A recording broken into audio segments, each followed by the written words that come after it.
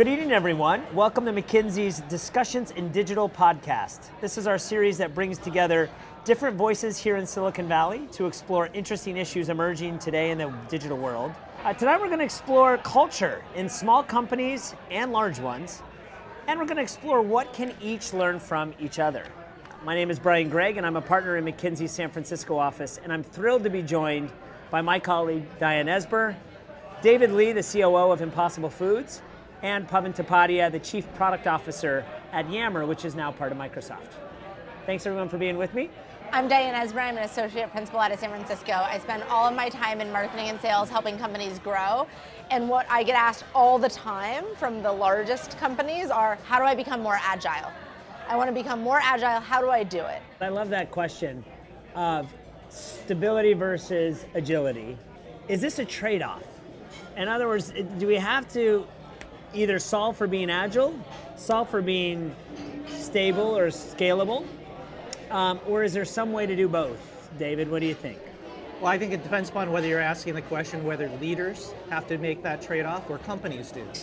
I absolutely don't think leaders have to. And in fact, I would say, I think about my days initially at Best Buy when there was a change in leadership at the top. I clearly saw, Hubert Joly and Sharon McCullum exhibit this uncanny combination of being extremely fast and yet putting in place something that would endure as one of the better turnarounds in retail, I think they tripled the stock price. Great leaders don't make that trade-off. I would say that companies do. And I think companies do, but they do it not in a homogenous way. If you're a startup, if you're pre-revenue, if you're hyper-growth, you don't have a choice. You have to be agile because you have to create something that's never been seen before. Right. But as you scale, putting in place the foundation in finance or in risk management in order to create reliability and repeatability is critical at the same time. Well, it's an interesting distinction, company versus leader. Pavan, what do you think? Is it a true choice or can you do both? I think there are real trade-offs, but I think when you talk about small companies, a lot of times it's agility, but it's unplanned agility. It's because there's a lack of process or a lack of thoughtful agility. And so in every element of your business, there are trade-offs between stability and agility. So I think what you want to do is identify which elements need to change frequently and which elements are the structure to support that change. Are there any examples of core processes that could never be anything but agile because they were so core to the business? Well, I think there are examples of things that I think should be always agile, but at big companies, because of scale, it often becomes hard to maintain that agility. And so on your product, the product priorities, you want to be agile there. When you try and change product priorities, it requires a reorg of your organization, then it's clearly too expensive to change direction. And so you see a lot of elements at big companies where they've solidified something in their performance management system or the org chart or something, and then it becomes so stable that it becomes hard to be agile. Even though it might be a critical part of their business that should be more agile. But you imagine as companies grow, you need some of that. So how do you do both? For me, it's less about size, it's about how close to the consumer need is there. So in startups, when there's this opportunity using technology to leapfrog a way to fulfill an underlying consumer need, you have to be agile, particularly the closer you are to the consumer. So in product and marketing and sales, the way you interact with consumers. But on the functions that are further away from the source of the change, which in some of these startups I see is really just about fulfilling a consumer need in a dramatically faster way, stability is required to enable it. It's almost like funding your future at a startup. But I'm wondering, Pavan, from a person who saw Yammer from its early days all the way through part of Microsoft, same playbook? We need product expertise in certain areas. Those are areas that don't change. We always need people who are going to be experts in, let's say, messaging. We're a messaging product, or in search. But when we start to work on a big problem, we pull people from those different domains to work on a product, on something that's important to the business.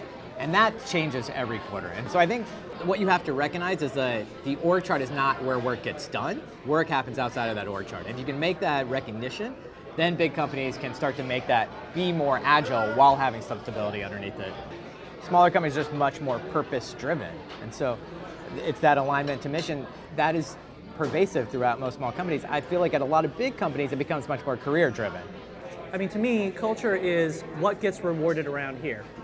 either, and I don't mean just financially, I mean what behaviors, what manners of speech elicit support socially and result in career progress and financial gain. So if you define culture that way, the examples from not just Best Buy, but almost every large turnaround I've seen of culture failing is when the focus is on the superficial totems of culture. You know, the marathon sessions, the marathon sessions on let's debate as a team whether the mission statement should be should or would, or are the values out of date? Let's hire a great strategic consultancy to help us refresh the values. My favorite quote, I think, in Steve Jobs' books is, if you have to have signs on your walls to talk about culture, you have a culture problem. Here's a question for you both, and this came in through some of our tweets in the last month. So, companies have been around 50 years. There's a lot of them out there. They're big. They have done a good job. They've created value. But they're stuck, they're not growing, they're trying to either, or maybe they're in a turnaround, maybe they're trying to grow. What's the advice of finding a new purpose or reigniting an original purpose in a place where there is none today, or very little? David, what do you think? I think if you have a situation where the culture is fundamentally out of sync with the requirements for success, I think as a leader, that is an almost impossible situation to turn around in the short term.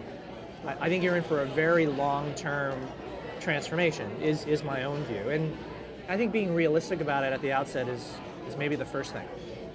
I think with most of those cases is you got to reduce the cost of failure. And so what are the things you can do to start to change slowly and iteratively? Go in and say, here's a whole set of new values, we're going to start doing this. That's going to get rejected. The immune system's going to throw that out. But how can you start to move in that direction? So what are some of the processes or new systems or new performance evaluation tools that you can start to bring in that start to move you in that direction? I think part of the Silicon Valley tech culture, if you will, is marketed as being fundamentally different than the way in which these great Midwestern and East Coast-based companies operate. And I think that's a fallacy. I think the fundamentals of good business, good leadership, actually are extremely relevant regardless of whether you're here and you have a talent center or you're in Chicago. I largely agree with David. You don't need to be here to learn how to build in this new way. And I think if you did open an incubation center or some innovation center here, that's not going to change your culture. What's important is that it might expose you to the ideas that are popular in Silicon Valley, which I do think there are a lot of ideas here around openness and transparency and sharing and ideas that can help develop a better culture. And if you can take those ideas from that innovation center, spread them throughout the rest of your company, that's valuable. I don't think you need an innovation center to do that, but if it helps you learn and experiment and what will work in your company, then that could be valuable. So here's my question though. Put yourself, Pavan, back in like the Clorox days, David in the Del Monte or the Best Buy days. What are things that they did very well that you'd say, having been in the small company world, is learnable and is something they should be doing earlier than they do? Now, one that I see startups really struggle with is people management and career development. And so when you're a small company and you're 10 people and everyone's highly motivated, highly talented, it doesn't matter. I think Pavan's right. I think the large companies that I've been a part of know how to self-perpetuate stability because of the way in which they allow people to progress. I mean, the notion of brand management is an example. And the apprenticeship model of traditional direct-to-consumer facing brands is measured in multiple years. And it's measured in titles that are carefully designed to show progress on a regular basis. And that thinking by large companies on how to give the employee development, but also satisfaction and a sense of stature is absolutely counter to the way I've experienced tech. Because in tech, it's about a flat organization and about the impact and innovation you can have, which is wonderful, right up until the point where the employee is no longer contributing to the same pace at the initial days. A lot of those companies are optimizing for efficiency. There's a distinct role that we know if you do and then your boss does and their boss does, we will deliver this product in a very efficient manner, it'll get to market, and we will make the expected profits. And so That is optimizing for efficiency. It's not optimizing for new ideas, new innovation, for people to think out of that box. And so I think that's a trade-off that a lot of companies make. And if you're in an industry where it's about economies of scale or something around efficiency, then that model might work well. But in a world now where it's about information flows and about coming up with new ideas and innovation, then that tends to stifle those kinds of ideas. A big part of it is if you're at a large Fortune 100 company and you need to make a change, you skip 3 or 4 of those layers. You find that incredibly high potential, hungry middle manager or lower who can be assembled as part of a cross-functional SWAT team to almost give the larger organization what Pavan's describing, which is this startup-like mission of fast change that has had some success because you break into the stability and you create artificial agility with folks who already know the culture, but haven't learned some of the mistakes perhaps that have left the corporation in trouble. Just one point on that. As you start to get bigger, you start to develop those silos. And one of the things I feel like what I've seen at small companies over and over is that because there's a clear purpose, it's also clear what the role of each of those departments are. And they're talking. So the role of HR and the role of some of these support functions, it's very clear that they're trying to help accelerate the business and accelerate the product. What I've seen a lot of times happens as companies get bigger is those silos tend to buckle down and they create their own missions that aren't always tied to a macro purpose. Yeah. So I agree that at big companies, those departments can become really efficient. The question is, are they always as effectively tied to the purpose? Pavan, I think that's a great point. Let me play devil's advocate though, because I would say one of the things I'm seeing at hypergrowth startups like Impossible Foods and also in turnarounds is that the functions, let me be specific, people ops or HR and finance are functions that have the ability to do more than support. They can help lead the way.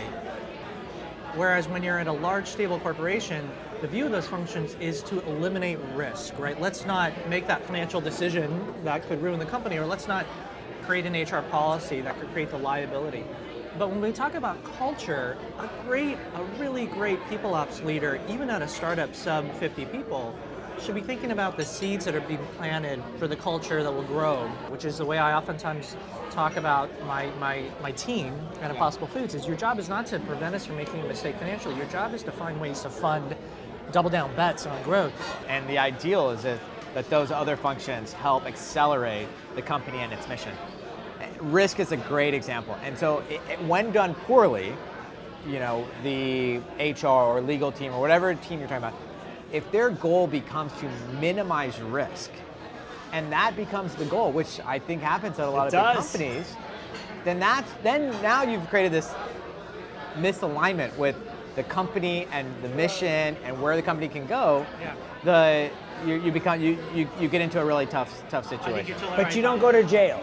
You don't go to jail, but you might go bankrupt. So you guys have told us a little bit about agility versus efficiency and scale. Just last year, McKinsey's organizational health practice did a piece of research that showed that companies with both speed and stability, Pavan, to your point earlier in the conversation, have a 70% chance of outperforming those who don't. So my question on this is, if you were to describe world-class agility, what does it look like? What does it need to start with? The true measure of agility in my mind is what businesses have you sunk seeds into to replace the business that you know is dying today. And oftentimes timing doesn't work. Tripling the omni-channel e-commerce growth at Best Buy because of their large size wasn't initially sufficient to offset the decline in same-store sales. Transformations take a long time. So I think it's a fallacy to look at the results initially, and rather look at the underlying businesses that have high prospects for growth versus the ones that are dying, would be my view. That's very interesting. But how do others go from what is a quarterly march to a terminal value world where I can think 5-7 years out and be okay with that investment horizon? It's not an easy shift. Public companies that are facing short-term financial pressure, who need to transform their business model and recreate the story for investors, require that they are absolutely transparent on the business model. So one of the things I learned from Hubert Joly and Sharon is they branded it. They called it Renew Blue. They said, here is the profit margin in 5 years for the business, and here's how brand new omni-channel growth in e-commerce is going to deliver it against it. And as much as they focused each quarterly report on where we were on same-store sales, they actually took away guidance for each quarter, well, for each year. They did report against each quarter to focus investors on the multi-year transformation required for the retailer. So reframing the expectations to be multi-year versus short-term gave it, in that example, They branded it. And branding it, and by the way, holding us, to be clear, holding us, the Best Buy in that case, accountable to the non-financial metrics associated with long-term performance, gave the ability for investors to buy into a transformation. And if you're a public company, if you merely throw your hand up and say, forget about what's happening in the short term, I promise you something good's going to happen, you are unlikely to have the same degree of freedom. So from Best Buy, I would say reframing the journey and focusing on the metrics today that predict long-term success versus short-term performance is critical for a transformation. Interesting.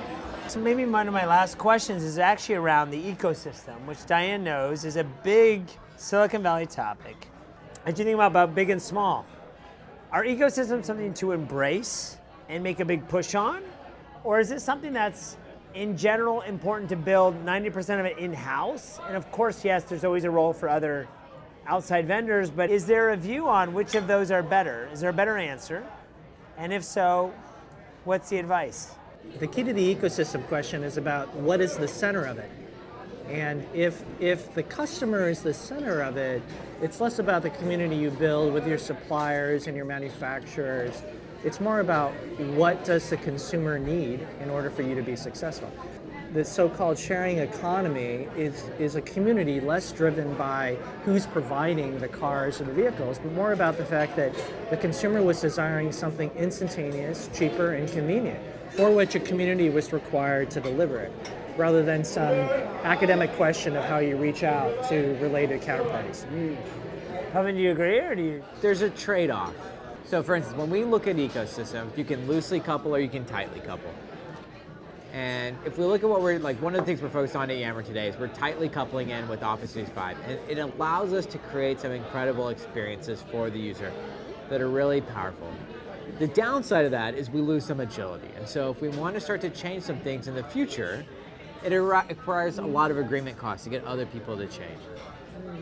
So the trade-off starts to become, what is the value of the experience you're going to deliver versus the cost of that tight coupling? So I think, there's no clear answer on this, but it depends on whether you loosely couple or tightly couple. There's a spectrum there. This has been a great conversation this evening. I want to thank you all again for joining me tonight for McKinsey's Discussions in Digital. For our listeners, please tweet us your ideas for our next podcast. And who do you want to hear from? What do you want to hear about? Let us know. And to learn more about what we're publishing, check out our site, McKinsey Digital and McKinsey on Marketing and Sales. Thank you, everyone, and good night from Ilka Accor here in San Francisco.